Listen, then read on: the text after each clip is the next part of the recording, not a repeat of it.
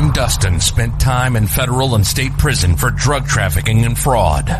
Upon release in 2006, he had nothing but the clothes on his back, a bag of mail, and legal paperwork. In 2010, he kicked a long-time methamphetamine habit and started the long climb back up the ladder of life. This is the Nowhere to Go But Up podcast. If you want transparency and authenticity, you're in the right place. This is the Nowhere to Go But Up podcast, and this is Sean Dustin.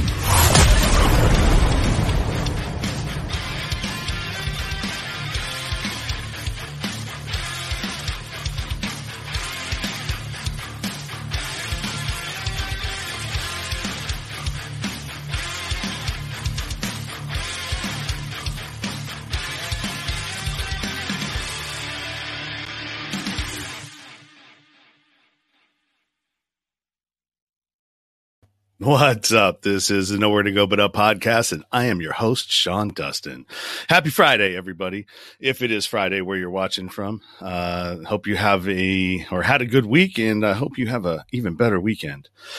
We got a great guest for you this evening, a friend of mine, a podcaster. But first, if you're watching from YouTube, do me a favor and subscribe and thumbs this video up.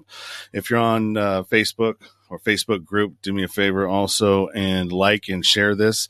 The algorithm doesn't like to share or boost any of these things unless you're paying for it on most of these social media platforms. So the more you share, the more we beat that algorithm. Also too, if you're on the podcast platforms, which this will be releasing in 2 or 3 weeks, depending, go ahead and subscribe there as well. Definitely could use the help, being in the new and noteworthy category. That algorithm actually helps boost you up when you subscribe. If you want to rate or review on iTunes, go ahead and do that. You could also go to I can't remember what it is. There's one that you can do that you don't need to, have an iPhone, but I can't remember what it is. I'll be better prepared next time. So this evening I'm talking to Celeste Resch from the Taboos podcast. And the Taboos podcast is a podcast where her and her co-host, Allie, talk about a lot of things that are taboo over drinks and give perspectives. And she really does deep dives on the subjects that she covers. I was really impressed when I saw one of her most recent episodes, or listened to one of her most recent episodes. And I was like, whoa, you really do a great job researching. Can I hire you for my show? So anyways, we had something planned this evening, but I'm going to bring her in and let her talk to you and introduce herself. And then we'll tell you about what we were going to do. So here we go. Hey. Hello. Hi, Celeste. Hi, everybody. Hi, Sean. Thank you so much for having me today. It's such a pleasure to be here. Well, thank you. We did a episode on your show this week. Yeah. That was your guys' process is you guys go do long shows, or long recordings to condense it down. And I see why. I mean, you talk about a lot of stuff that you research quite a bit. Like, how many of those notebooks do you go through? Oh my goodness. Honestly, I think since we started in August, I've gone through 17 notebooks. They're my special guest notebooks. Allie types all of her notes out because she's much more analytical than I am. So the computer is what makes sense to her. But in my brain, if I write it down, it stays in my memory. And that's really why we started our show, was so that we could learn for ourselves. But yeah, 17, I think, is the last time that I counted. I mean, for the episode that you and I did alone, I had 33 pages of notes. That's a lot of notes, but I mean, you do the work, right? Mm-hmm. And, versus me, I mean, I do general stuff, but I mean, I like to do mine just more on the fly. But you're definitely put a lot of work into what you do. And so I suggest anybody out there, if you want a good podcast to listen to, and I'm going to do this little ticker tape on the bottom, I love it. hit the description, and there's direct links there to the Taboos podcast and all of the Taboo social media where you can follow Celeste and Allie on their journey of enlightenment and trying to make the world a better place in their own special way. So I definitely appreciate you, and I appreciate your friendship, and I appreciate all that you do. Oh, thank you so much. That all just means so much to me, sincerely. We definitely are on a journey for sure. And I love our show. I love what our show represents. I love the space that we've created for people. It's truly a safe space for everyone except racists and pedophiles. Those people don't belong in our space specifically, but I'm really proud of what we've created. And the reason we do so much research is because we want to be as educated as possible in uncovering the taboo and what has caused it to be so stigmatized in our society. And sometimes that's not even just American culture. Sometimes that's society as human beings, right? As a human species. We've really done a lot of damage to ourselves as far as who we could be potentially as, again, a species. Because we put all these rules and regulations and drama and bullshit on top of like really basic concepts that everybody experiences, or some people experience, but that's okay. And it's okay if you don't, right? Like, I just really feel like small-mindedness is the plague on our society. And I just don't want to be a part of that. I want to be a part of the cure to that. And the cure to that is education. So that's what I want to help do. Yeah, I agree with you. Education, inclusivity, knowing, and also being open to all of those things too, because once you know better, you do better, right? Or you should do better. I can excuse ignorance once. And, once I explain something to you, especially when it comes to, subjects like, racism or sexism or, any of those things, any of those isms that, kind of, in my opinion, help to divide us instead of, provide us absolutely with the weapons that we need to, face this world that, is ever changing and seems to be divided at every turn. So, I agree. It's up to us. If anything's going to change, we can't wait for the government to save us because they're not going to do that. We can't wait for our local government to save us, because they're busy doing whatever it is they're doing. So it comes down to you and me and everybody out there watching or listening to step up and look little deeper into whatever it is that you see, and don't always just, take the mainstream media's word for it, because they're not really our friends. Exactly. I'm a huge proponent of free thinking. I mean, I'm not saying that the media is all bad. I definitely appreciate a lot of aspects of journalism. I actually really recognize that what we do is very much like investigative journalism. That is how Allie and I frame our episodes. However, it's not about what's current or what's happening right now. Sometimes we talk about things that are historic, like tattoos. We've covered tattoos historically and why they're stigmatized today. And we're going to talk about that in a couple different branches. But I mean, that's not something that's a current item in the media. It's something that people deal with every single day. And that's also something that we're truly trying to capture, is at least once a week, we want someone's every day to be represented. And if that means in the form of tattoos, or in the form of anime, or in the form of Black Women Matter, or in the form of felons, it really, that's not what is important to us. What's important is that somebody out there is going to feel represented, and also somebody out there is going to become enlightened in this subject in a way that they might not have before. And that's really important to us. Plus, like, I get to spend every single week with my best friend and talk about cool shit and swear and try new beer. Like, what would I possibly want to be doing other than that? You know what I mean? Yeah. Well, I really love the way that you've, made that space for yourself and are owning it, basically, and so kudos to you. Thank you very much. So the reason why we crossed paths to begin with, where I think I just stumbled upon your podcast, or I stumbled upon you on Twitter and struck up a conversation and got directed to your podcast. No, I got directed to your podcast by stumbling across you on Twitter. And then I started looking at your content, and I'm like, oh, okay. That kind of looks like they might fit within, the realm of what I do and what I think about. And so I reached out to you in an email, and it just, we were having conversations, and it was like, we aligned, and the conversations led to Facebook Messenger. Then it went to, texting. And then we just decided that, hey, let's have a show, where we, because I'm an admitted, formerly abusive person. I speak about it openly in my relationships and stuff like that. And you have experienced that as well, but on the physical abuse side, like, cause I was a narcissistic, not 100% narcissist, but I mean, the traits I was definitely displaying traits of what that looks like. Right.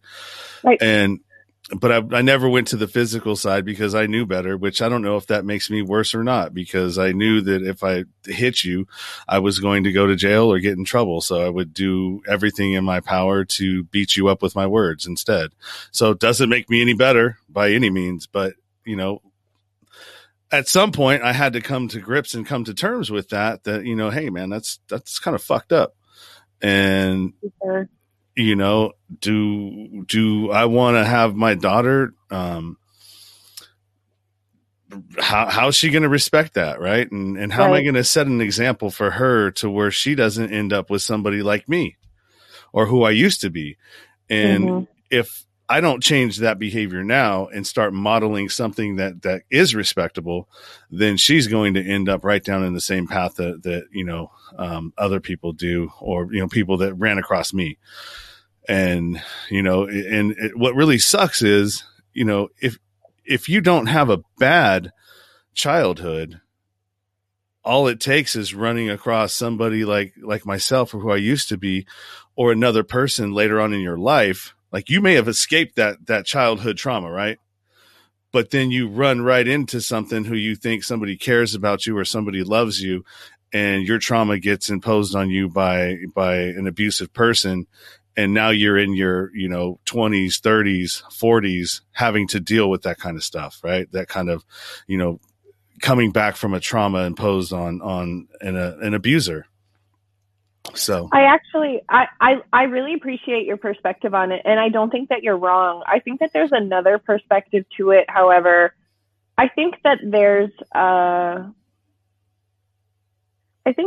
a sense of vulnerability. Okay, I'm going to share this with you if you don't know this, but also share it with your listeners, because sometimes I talk like this and people think that I'm losing my mind. I'm not. I'm an empath. So I truly feel things on every level of my presence, including on an energy level and on a spiritual level. And that's just who I am. That's my belief. That's how I work. But I believe that there's a sense of vulnerability that true narcissists can sense about people, because I don't feel like there's any such thing as escaping childhood trauma. I don't believe that you truly ever escape it until you've forgiven yourself for it. But by the time that someone who is looking for vulnerability like that finds you, you're not escaping anything at that point. I mean, you're a target for that reason. You know what I mean? So my ex was not just physically abusive. My ex was every type of abusive there was. He would starve me. He would beat me. He would tell me that I was bipolar and that's why he was beating me, to the point where I legitimately believed for 7 years of my life that I was in fact bipolar. There's nothing wrong with being bipolar. I'm just not it. I'm just not. It was atrocious. I mean, he would starve me. It was terrible. And I can tell you, although I didn't deserve that, I was absolutely the perfect target for someone like that who was looking for the vulnerability that I had, because that was what I grew up with. I didn't have a childhood trauma. My whole life was trauma. And he sensed that about me. He knew that. It was like I was a blip on the radar, and he just found me. And I think he could have found anybody, to be honest with you. I don't think that it ever had anything to do with me.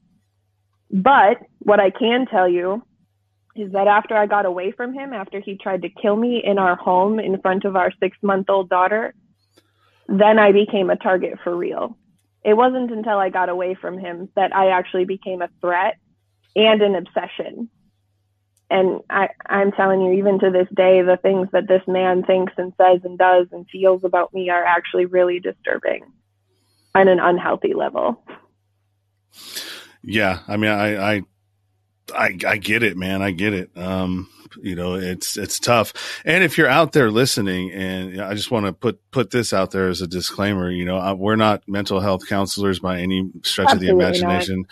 And if you're feeling triggered, or, this content is maybe sensitive to you, I would suggest, take a pause and reevaluate if you want to continue to go down this path with us, because, sometimes talking about these things, you're not ready for it. You're not ready to deal with that. And, you think you do by looking at the title and the description. You're like, oh, I identify with that.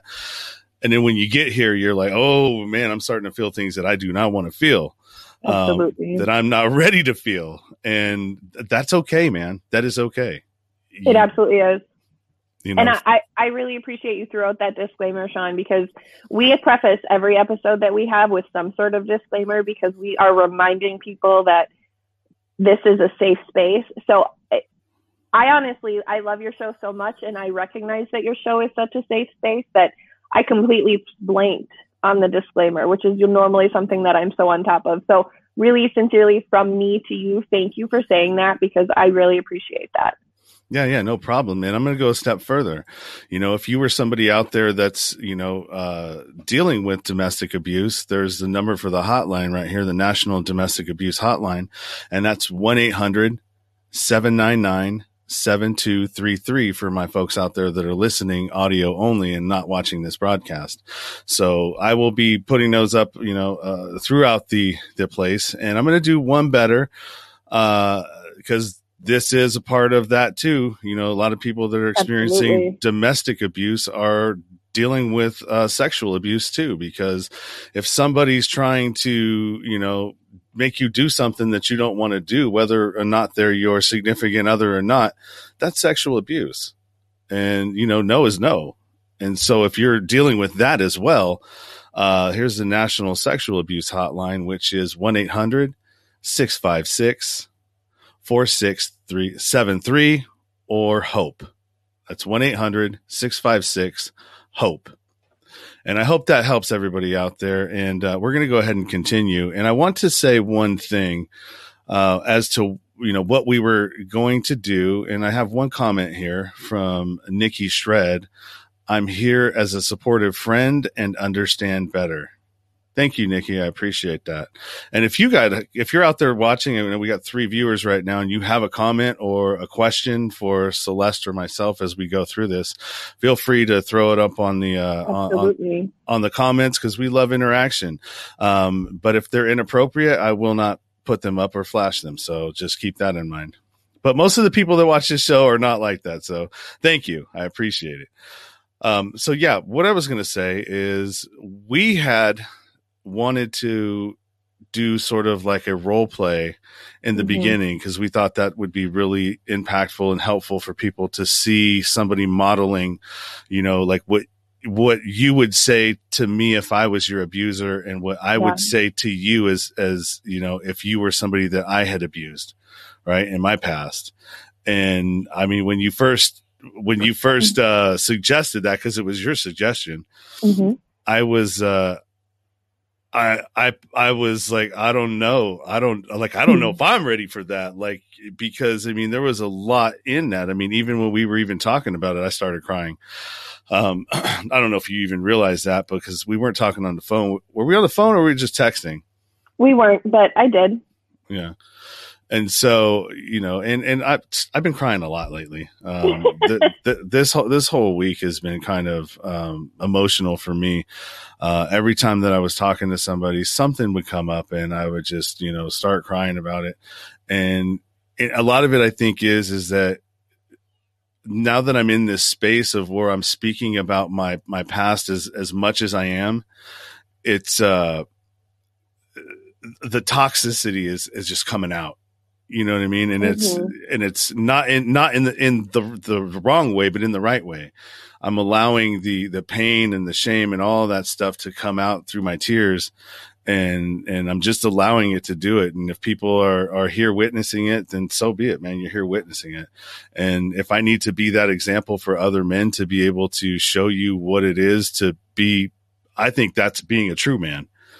Versus, somebody who's macho and is trying to tell you, oh, well, rah, rah, rah, rah, rah, all the stuff that, goes along with machismo.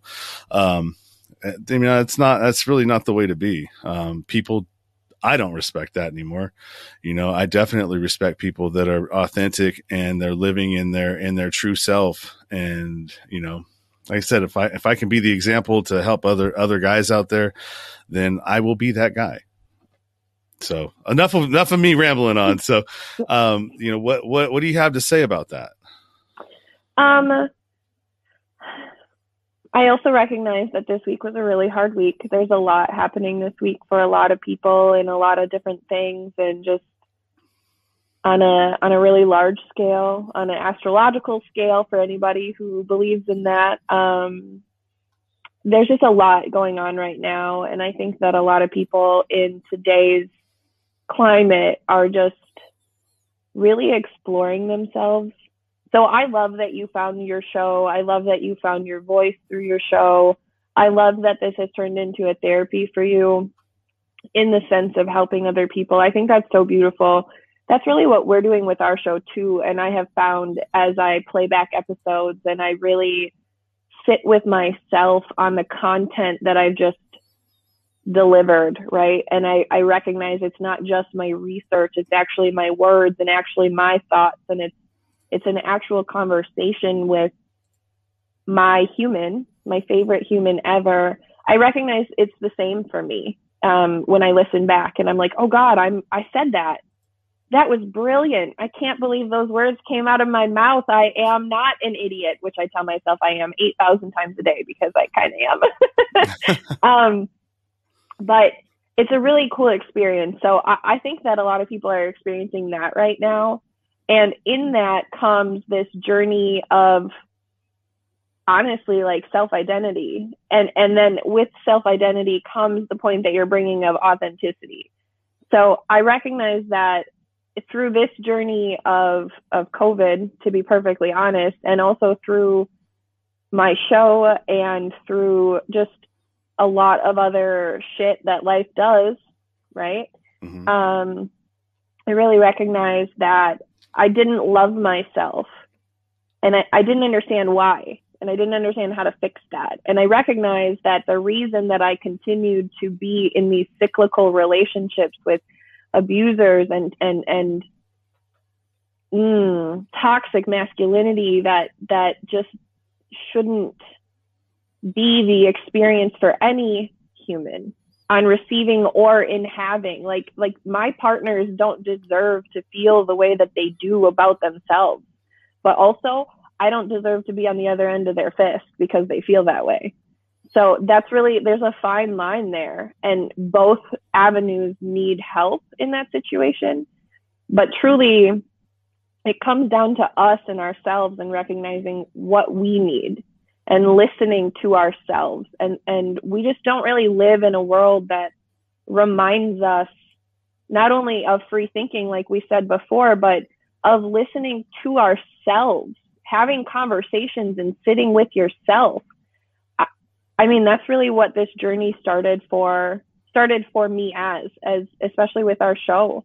I was sitting with myself and I had this name pop into my head, and I had already asked Allie if she wanted to start a podcast with me, and she like basically told me to fuck off.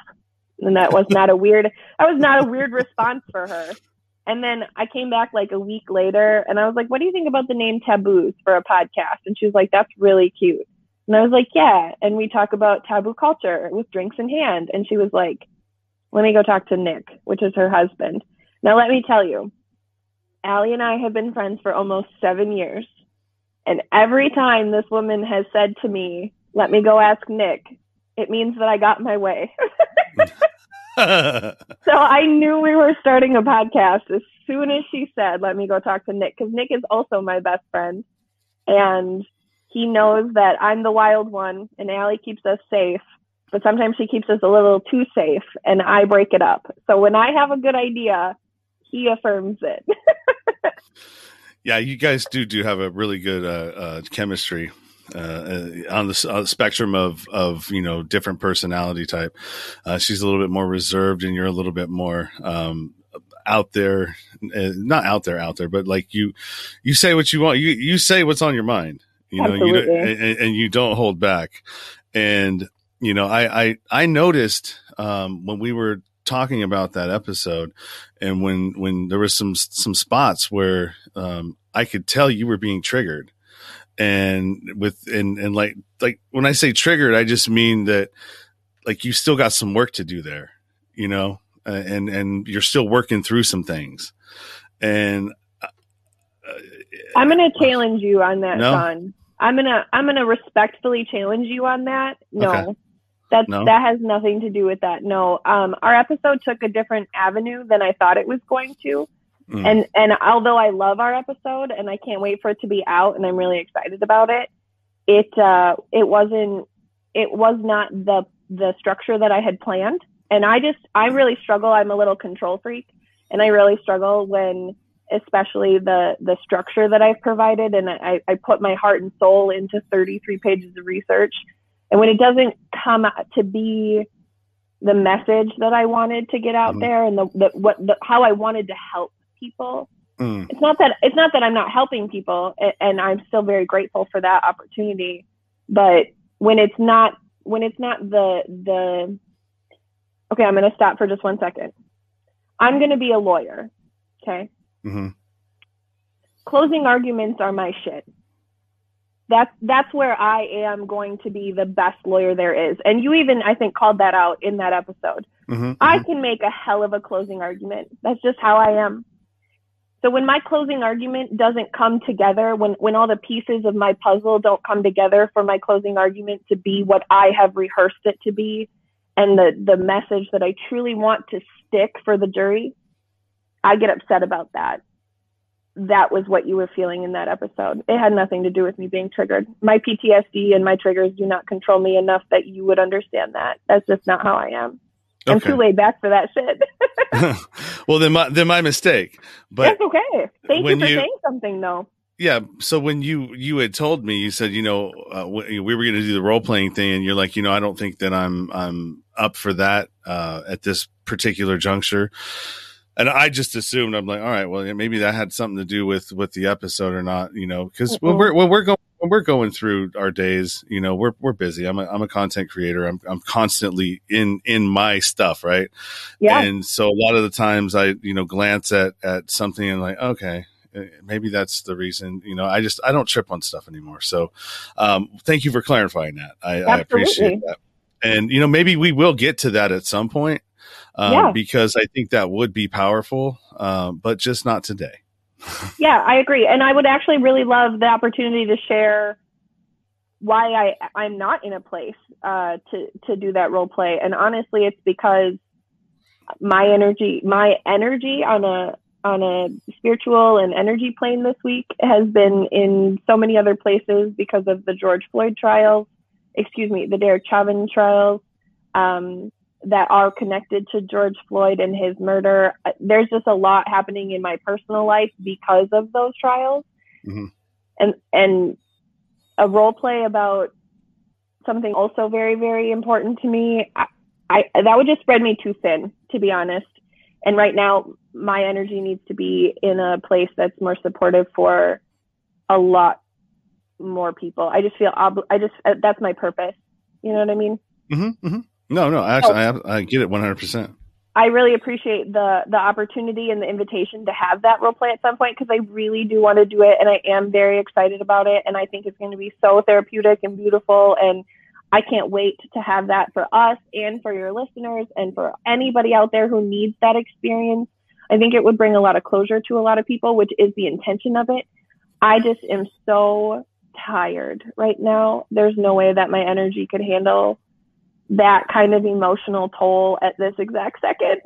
And I know myself well enough to say that. Yeah, well, that's I 100% respect that, and I respect you. So it's 100. It's 100% okay. We have a comment from Dylan Busby, and Dylan is a fan of the show. And first, he said, "What's your drink of choice?" Second, how do you feel fatherhood plays into being a victim/abuser? Hey, Dylan, thank you for the questions. Honestly, my drink of choice is water. I drink like 1.5 gallons of water a day. It's not even funny. It's actually probably gross.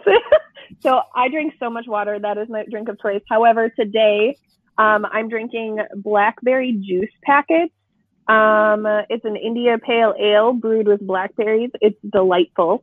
And it is from the Fermentorium. I don't know. I probably drank it too fast and now I can't read it. But it's great. Highly recommend. And I think that your question about fatherhood playing a role on the victim abuser thing is actually really a loaded question, but in a great way. So I want to start with that piece. I also want to start with, I'm not a mental health expert. I really am only speaking to this topic from my experience, from the research that I've done, from the education that I've gotten, both through books and through the streets. Okay.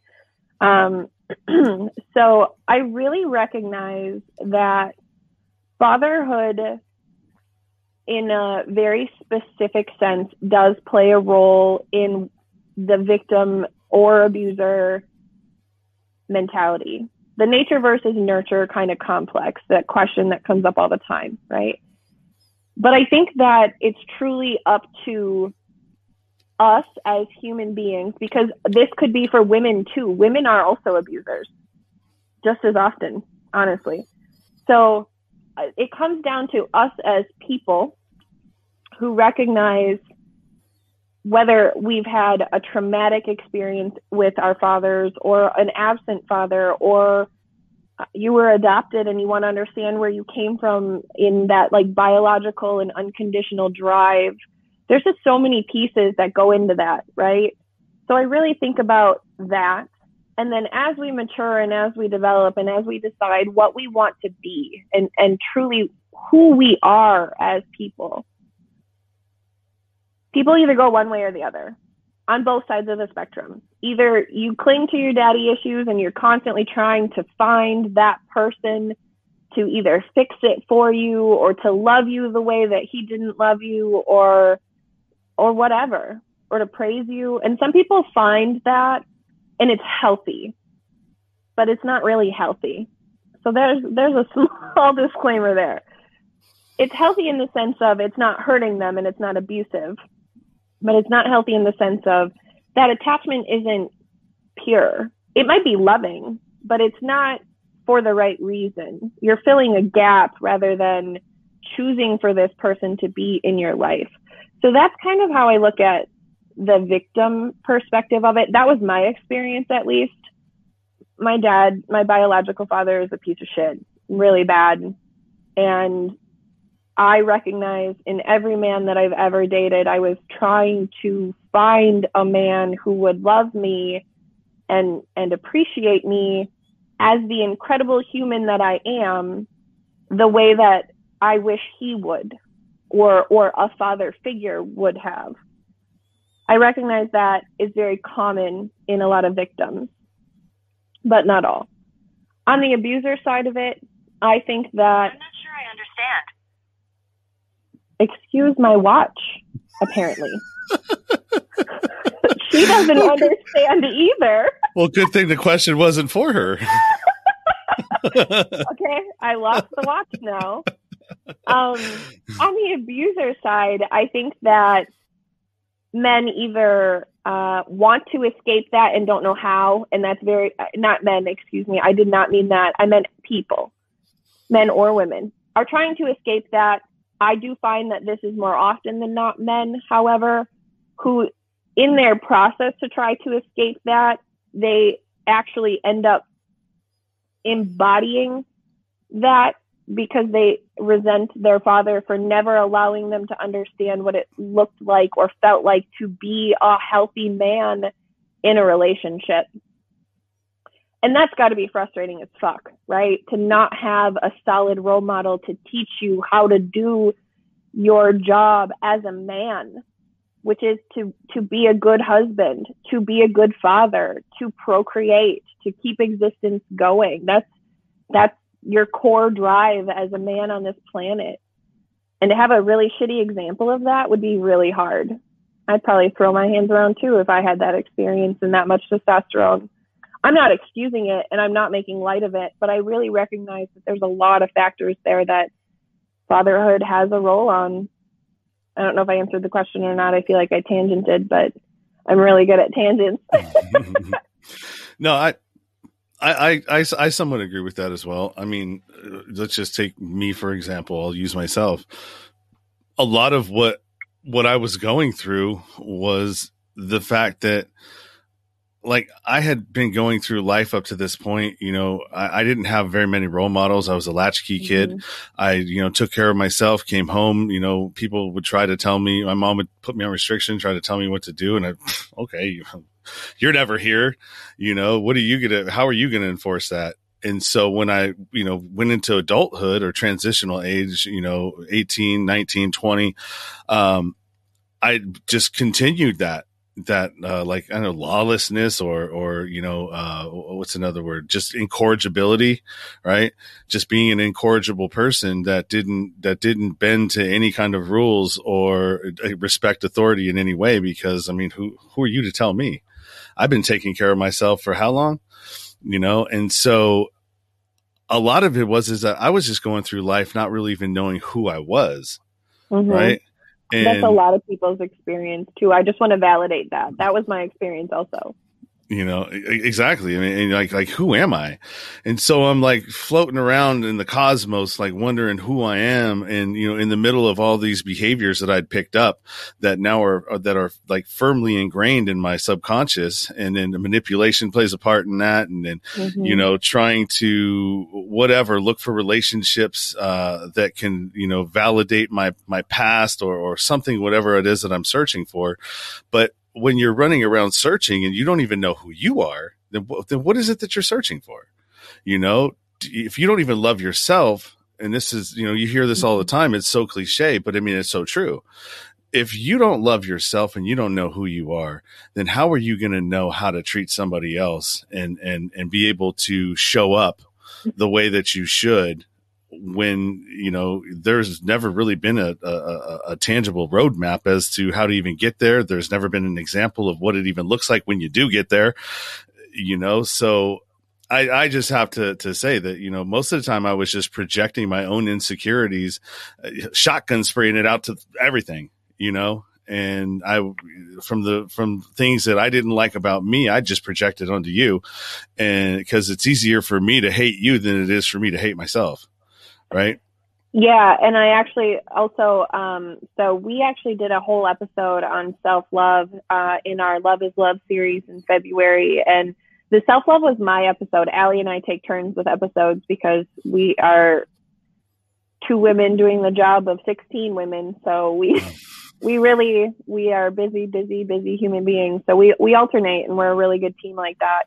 So, the self-love episode was my episode, and it was so important to me because I really struggled with this my whole life, and I never knew what it was. I never understood what was wrong with me, and I never understood why I was just always so unhappy in everything I did.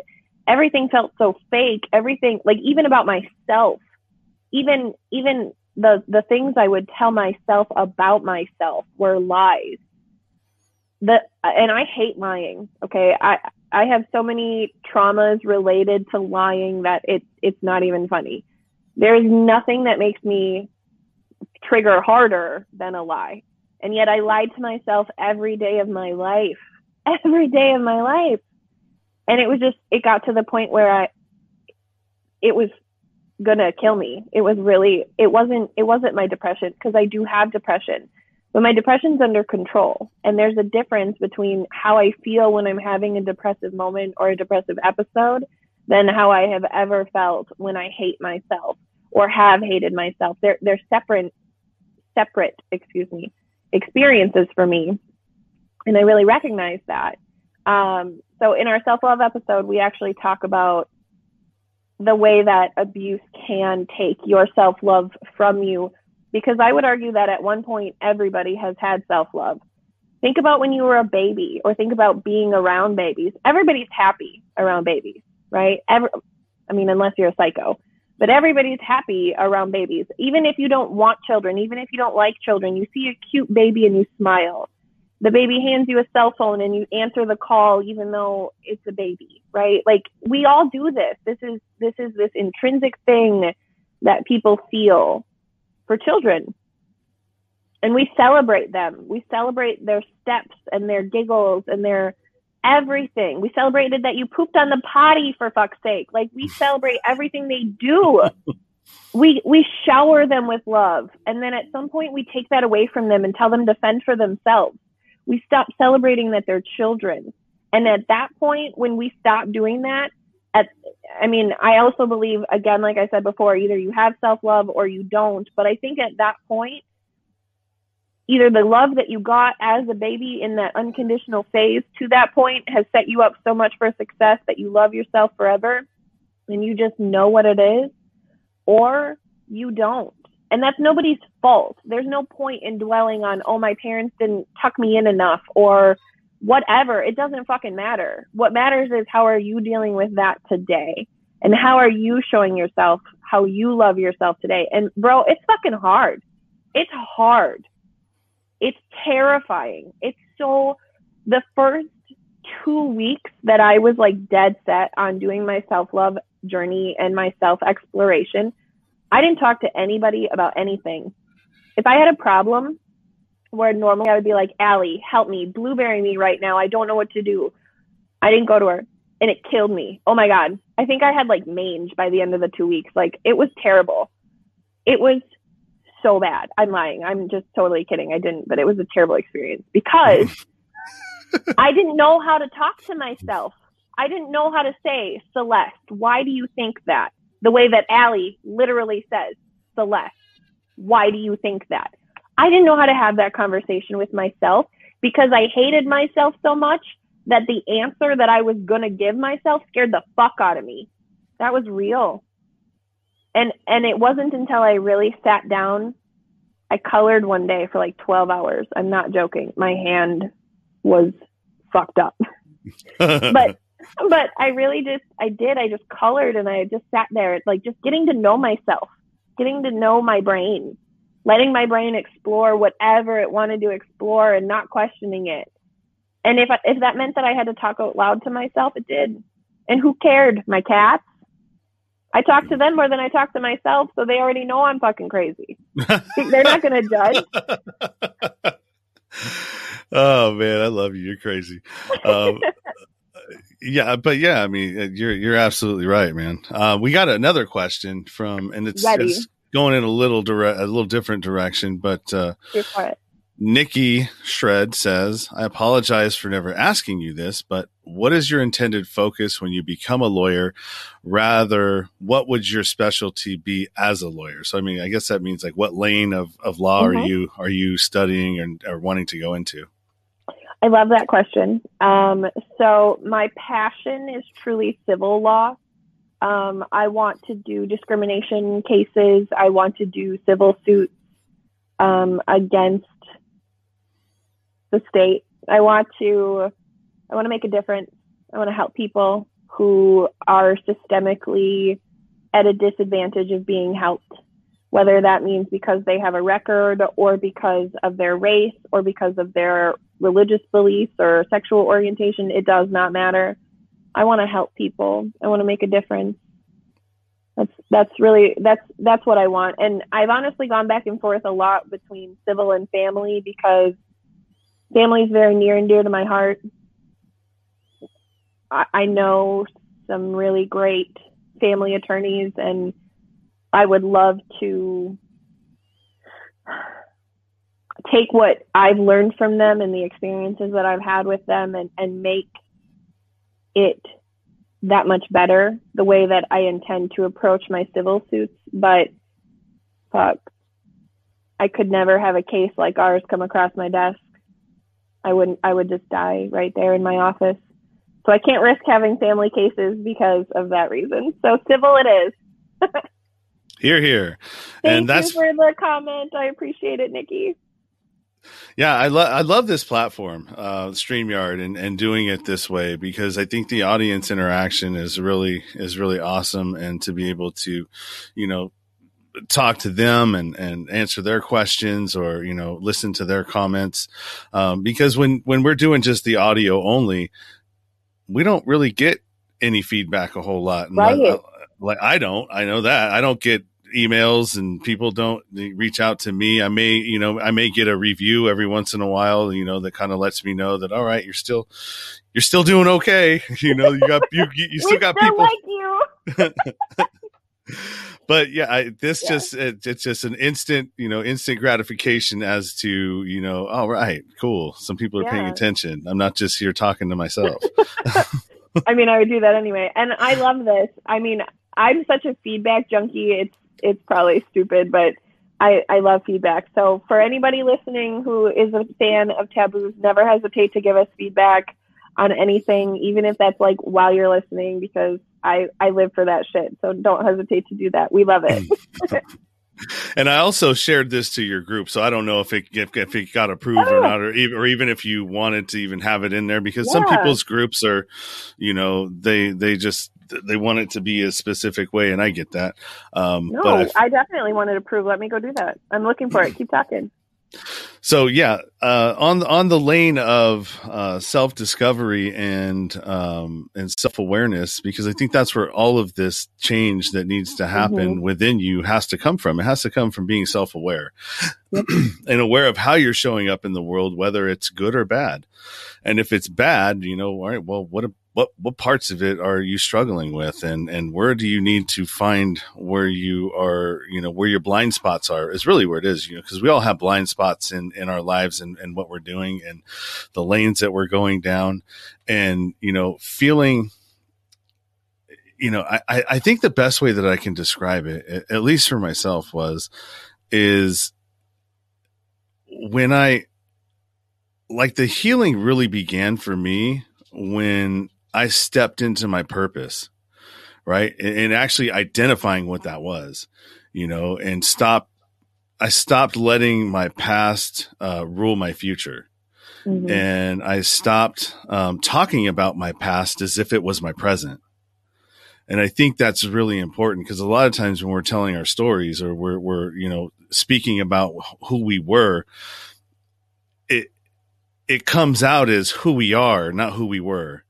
And so when you're reinforcing that story or that narrative in your head, you're reinforcing it as if it was today instead of yesterday. And at least it was for me. Yeah, no. I completely agree with you. I think I'm just going to add another layer to that, again, in my little hippy dippy cosmic witch self. I'm just going there with that right now. I really think the other thing is you need to forgive yourself. It's not just that you recognize that this happened and yes, Sean, to your point, this is no longer who I am, but it's not just that. You can recognize that this is no longer who I am. I have not been a victim of domestic abuse for 7.5 years, but I have not been a survivor of domestic abuse until earlier this year, because I still allowed that victimology to a degree affect me. My ex could still trigger me. He can't anymore. And that's not because my PTSD is cured. Fuck no. I still have PTSD, but what I am in control of is my reaction to him, because I have forgiven myself forever allowing myself to let him break me the way that he did, because no human deserves to be broken like that, like ever. And I took that really personally against myself. I was so pissed at myself that I let that happen, because I'm not that woman.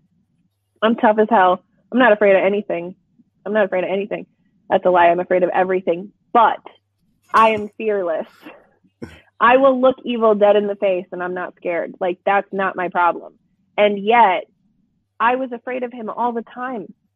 I was timid with, like, he broke me so much, so badly, that I was no longer even Celeste.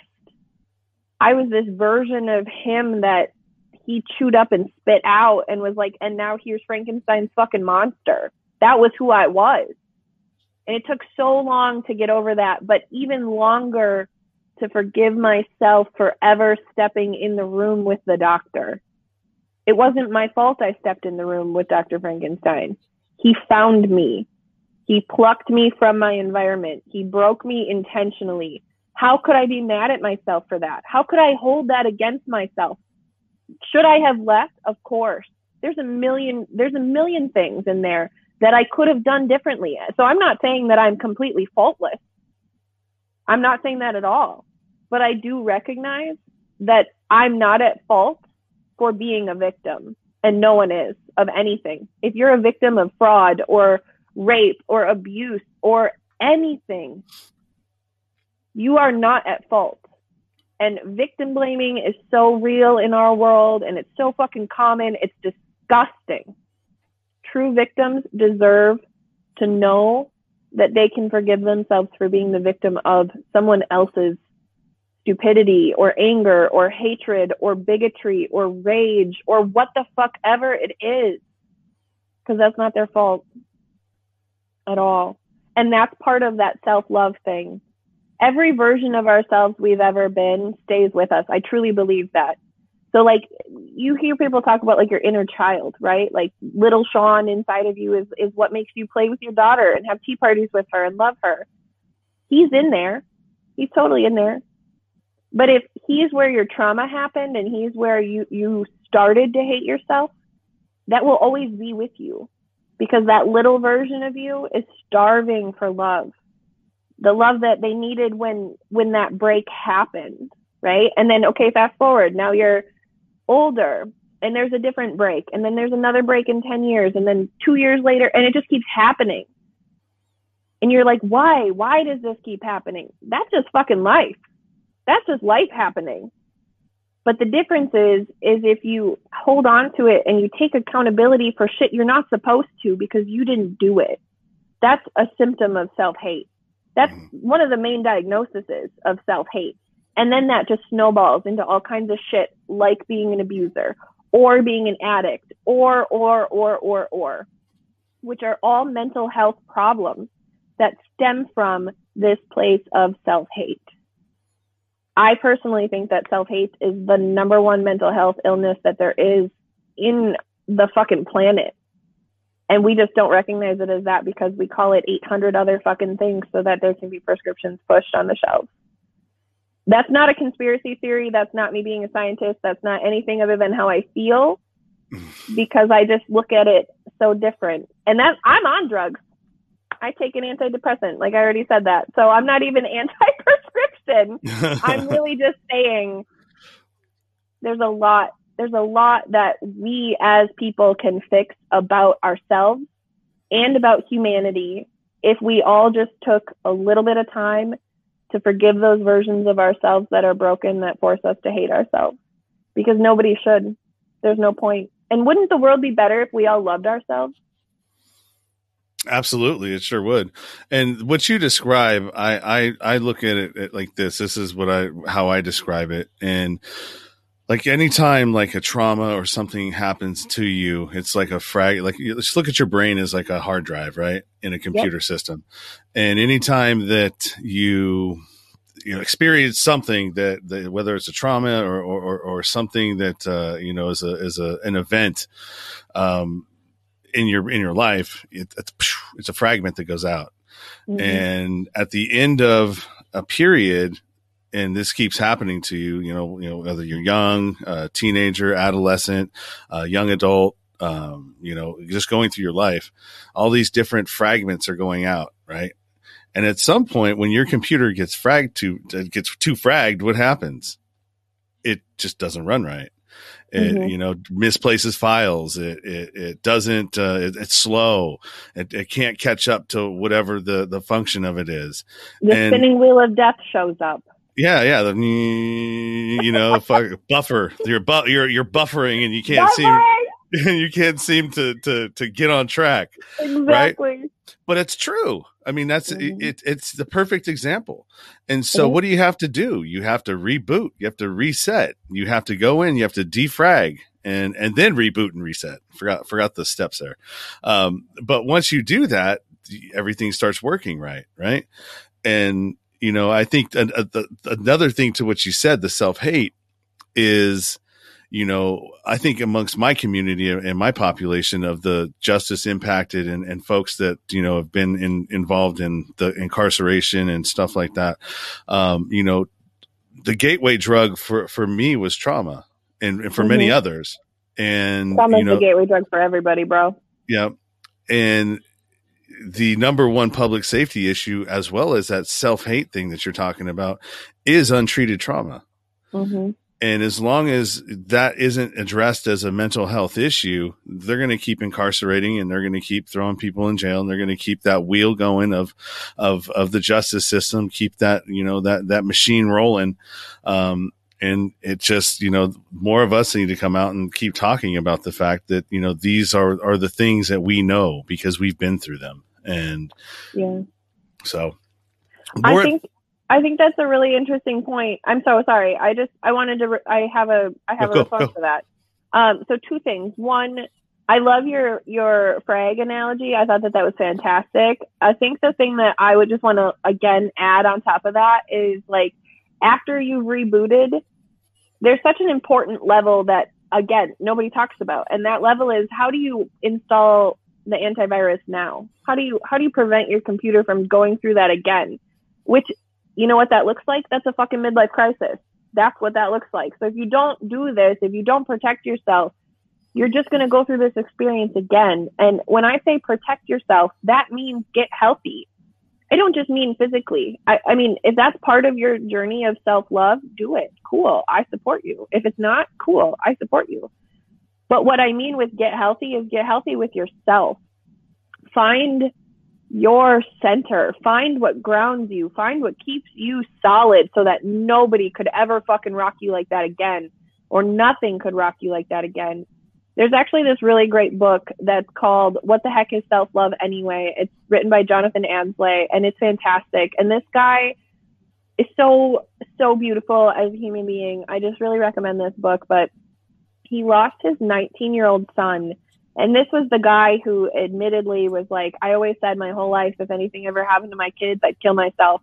I was that mom. I was that mom forever. And given some of the trauma that we've experienced, my daughter and I together, I knew that was true in my core for the longest time. And now I don't have that. Would I be absolutely fucking devastated if something happened to my daughter? Without question. And I would lay my life down to prevent her from breaking a fucking fingernail. But I love myself so much now in such a healthy and unconditional way that I didn't know was real, that I know if something happened to my daughter, I would grieve her forever. I would grieve her forever. My life would never be whole again, but I could keep living. I deserve to keep living. I don't deserve to die because something happened to my child. And a lot of people don't understand that because they get so caught up in the sentiment of I would die without my child. Yeah, there's a part of me that would die if something happened to my kid, without question. But I, Celeste, am a different human being than I, Celeste, as a mother. And Celeste as a human deserves life and deserves to love herself enough to choose life even in that circumstance. You know what I mean? Mm-hmm, mm-hmm. So there's that healing that comes with it. It's not just the reprogramming and putting the computer back together. Now what do I do to make sure that my computer never gets jacked like that again?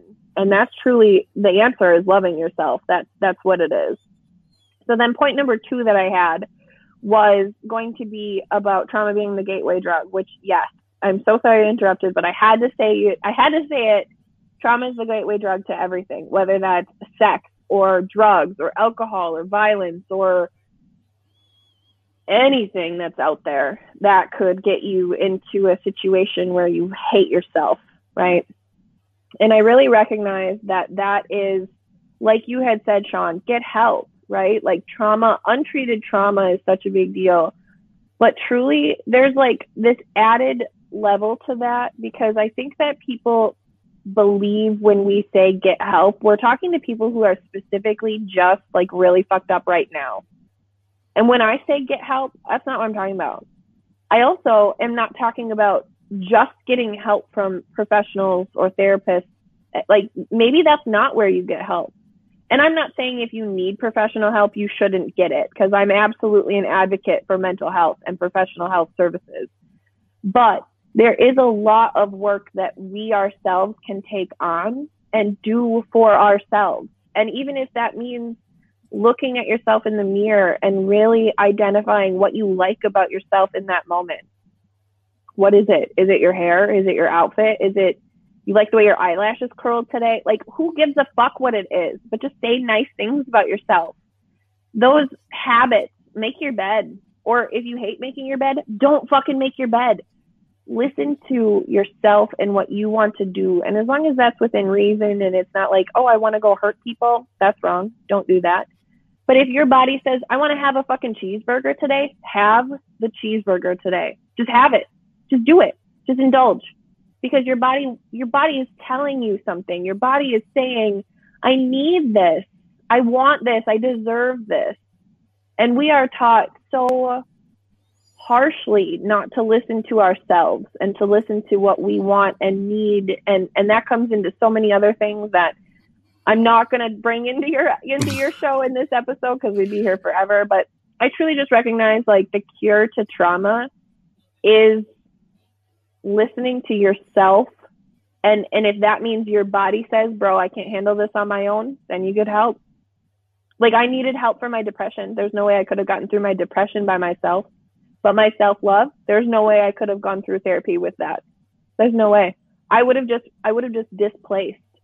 I would have never talked about my self-hate. I would have never identified it as that. And then I would have been diagnosed as anxious or having a more severe depression than I actually have, because I would have lied and masked my symptoms of self-hate. And they would have presented themselves as clinical definitions of something that I don't have. You know what I'm saying? Mm-hmm. So there's so much that has to happen with therapy and with healing, without question, which is why you're so 100 billion% correct. But there's also so much that we ourselves have to do for ourselves. And if we don't take that and into accountability and our responsibility, a therapist is never going to be able to help us the way that they are supposed to be able to, and the way that they want to. That's a lot. That was great. I love how you like synopsize what I say, and you give your like you're taking your thought on it. And I think this is a really good little duo here we got going on. Thank you. This is just how I talk. This is just my brain. So we got a few of these, and then we're gonna have to wrap this up, because I got my kid and my daughter and my grandma's here. Here. Yeah, and we're gonna go eat, have some dinner, and act like we're normal here in California. So we got Sonny. He goes, right of your abuser. If your abuser change who you are, they win. That's right. The big thing about mental health is societal acceptance of self-diagnosis. People help you make excuses to not get professional help. Shout out to Sonny, who literally was just voice clipping me like right before I got on this fucking call. Sonny's my dude. Hey, right on. He said another thing. I find it interesting how our government seems to ignore the extreme need for mental health intervention. Mm-hmm. Yeah. If we fix if we fix the mental health, then we won't no longer need those pills, right? Exactly. Just saying. And then Nikki said, with all due respect, are you speaking on the government as a whole entity or the general portions that genuinely do not care? So this is a question, I think, for Sunny. Oh, okay. I was like, I don't know when I was talking about. Yeah, no, I think this is a question. Did I say? This is a question, a conversation that's happening within the chat itself. And so Sunny goes, the general, like the Capitol Hill doesn't even invest in it, like it vaguely mentioned, but then it brushed aside, like we'll get to it later. Yeah, and I know Sunny has personal experience with this in his profession, and in his profession they don't value mental health, which is actually what we were voice clipping about before. He had just finished our qualified immunity episode, which is my favorite episode. Actually, this is my toxic trait. I say every episode is my favorite episode, but truly our qualified immunity episode came from my soul, and the intention of the episode is to save a life on either side of the badge, if not both. So truly, Sunny had just got done listening to our episode on that, and Sunny's career is aligned to a similar field and has the same experience as police officers who don't receive mental health assistance. And he was expressing how frustrating that is for me. So he has firsthand experience with the forces that be refusing to help people who are taking on inhumane amounts of trauma and stress and terrible shit that the human body and conscious is not capable of carrying on its own. And yet nobody allows people who are experiencing those things to get help without calling them weak or looking at them as unfit for the job. And that's just not true. It's just not true. So for anybody who's curious about what I'm really talking about, go check out our qualified immunity episode. It is literally the most beautiful thing I've ever put together, probably ever will put together outside of my child. So please, I really mean it. Go listen to it. It's for everybody. It is for everybody. Whether you are Back the Blue or you are Black Lives Matter, it does not matter at all. The episode is for everyone. It is intended to be that way. All right, so let's run through these quick. Which leaves people are struggling to make them move themselves, which people rarely do. That's true. I agree. I feel the need for self-diagnosis starts at the root. You can't get help if you're struggling with the resource of the ability to find it. Most people want to help the people who need it most find self-diagnosis because they can't afford to get it in the first place. True, true, true. Help is not cheap, and that's really sad too. Me personally, I think everyone's annual doctor visit should come with psych evaluation. I agree. Yeah, that would be something that would be helpful for sure. And Nikki agrees. Let's go. Can't keep up with you guys. So think how many deaths could have avoided with shootouts and all if we actually valued mental health. Well, I think a big part of that too is that there needs to be, one of the things that's missing within law enforcement itself is the liaison, as people like me, because people like me don't trust the police or that are out there. And so, and the police are usually afraid of people like me. And I'm not afraid of people like me. So if there's a situation like that, it's a lot. I think it would be a lot better for a liaison like me to go in to de-escalate a situation because I can meet them where they're at. Right. I know where you are, man. I know what you're feeling. I get it. I've been there. I've done that. I don't have a badge. I don't have a gun. I don't have anything, man. I just got my voice and my intention. And so, yeah. I agree. I think that, again, in our qualified immunity episode, we bring up a lot of, honestly, the same way we do everything. We do a deep dive from the beginning of policing until currently and truly go through what policing is and what it looks like and where it's flawed and also where it's not. Like we really cover that whole spectrum. And I completely agree that police officers themselves are incredible human beings who are doing a task that, again, like I said, humans aren't capable of doing. Like, let's acknowledge that. They're basically superheroes. And yet, as a whole, policing causes more damage than cops do. There are bad cops out there who fuck everybody up, who fuck everybody over. The entire system is built to protect police officers, and in that, they have cemented the system to protect bad police officers, which is why bad police officers, why they say like one bad apple will ruin the whole bushel, right? And that's real because of qualified immunity, which is the entire premise of our episode, which is why it's so important. And I agree, mental health services need to be present. There needs to be advocates present with every call, depending on the call itself. There needs to be a buffer. And I don't agree that it should be civilian liaisons, but I do agree with you that it should be a liaison of some sort, because honestly, when my ex got picked up for trying to kill me, I had a 6-month-old baby sleeping in my arms, and I held her for 7.5 hours, and nobody once asked me if I wanted to put her down or if they could take her from me. Nobody asked me anything about how I was doing. It was just, tell me what happened. He tried to kill me. That's what happened. What do you want from me, Paul? Like, nobody was there to really explain to me what happened, to the point where I really just thought that it was another bad day. And he was back in my house 2 days later.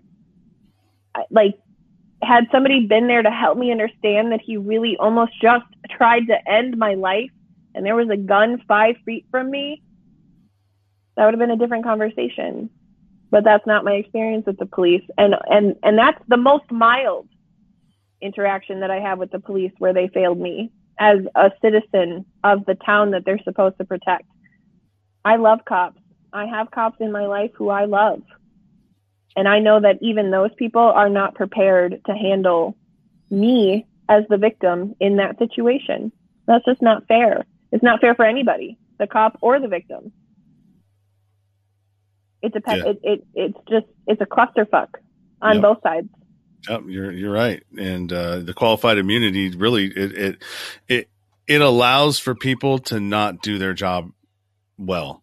Right, because there's no recourse for getting it wrong. There's no recourse for getting it wrong, and if there's no recourse for getting it wrong, then it doesn't matter what we do. Yeah, then why the fuck do I care if I get it right? Exactly. My job's safe. I just sent somebody to prison for 30 years.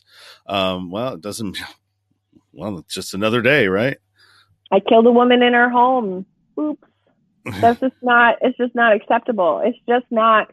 From the men and women who have sworn to protect and serve, and for those who truly do that job and take it so fucking seriously, I commend those people. Those people are my heroes.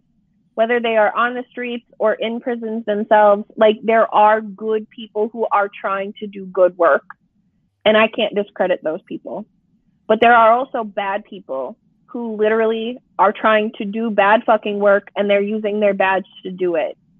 And then the good people suffer because of those people. And that can be good people anywhere. That could be good people on either side of the badge. Everyone suffers when a bad cop is entitled to have his fucking badge. Or hers.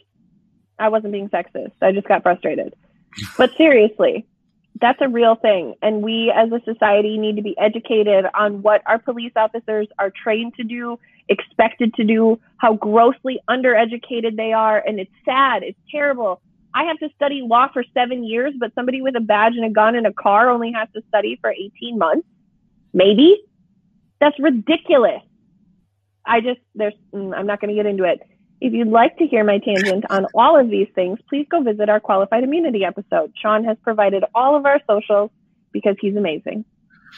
Thank you. And I think this is a good, we're going to do this comment, and we're going to get to Nikki's last comment. And then you're going to go ahead and voice whatever it is you need to say about what you want, where we can find you and where you're at. Okay. So Sunny says, us good officers get overshadowed by the bad apples. Mm-hmm. Absolutely true. It's mentally and emotionally exhausting on the top of the day-to-day task of helping people that broke the law get back to being civilians that can make sound decisions. We just simply don't get a break seriously. And then Nikki says, I'm not law, but I'm the fire. I'm fire. No, I imagine she works for the fire department. She's a firefighter, yeah. We work side by side with you, and we see how hard it is. I see you, and you know what? I love that. Yeah, I think that if everybody would just see everybody, recognizing you is not the same as seeing you. No, it's not. No, it's not, and that's truly 100% different. Truly, our saying on our show is, "Do you be taboos?" And I really think that the intention of be taboos means to just be yourself, and that we see you as that. So I really appreciate that comment from Nikki to Sunny, especially because I know what Sunny's talking about and I know what Nikki's talking about. So to see that interaction from a very inside perspective, but on the outside, was like actually really cool. So shout out to you guys. I love you both so much. Yeah, and thanks for participating, man. We love this. I love this. Oh, Sunny. Yeah, Sunny says, I want to punch every bad officer in the face. Every time I take a step forward, they take us back 3 steps. And then we just had a betrayal in our own house. I completely understand. So yeah, I mean, lots to deal with, lots to figure out here, and it's not all it's not going to happen overnight. But we hopefully, with the steps that are happening in the legislation and everything else, that we're getting back to at least the right direction of what that might look like and where we could go with it. So, I'm doing my part to try and be the change that I want to see. So, and that's all you can do. If you want something to change, then be the change you want to see. Yep. Take that first step. You do it. Don't just sit there and just say, well, be the complainer and the guy that's the toxic person in the room that's just bitching about shit and not even taking any action on your own. So, you want to be the change you want to see, then start with yourself. Absolutely. Yep. Educate yourself and take some action. So let everybody know where they can find you, even though they can all go to the description and every place we have direct links there to where you can be or where we can find you and where we can get to you, as well as myself. But if you'd like to say anything in closing, here you go. It's your chance.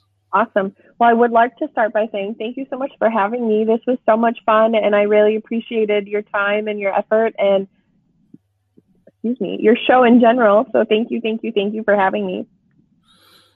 Thank you for showing up and for, getting, because we were supposed to do it at 6, but like I said, I thought you were EST, not CST. And, but we still got it in, right? We still got it in, got it done. And, love you, Celeste. This was beautiful.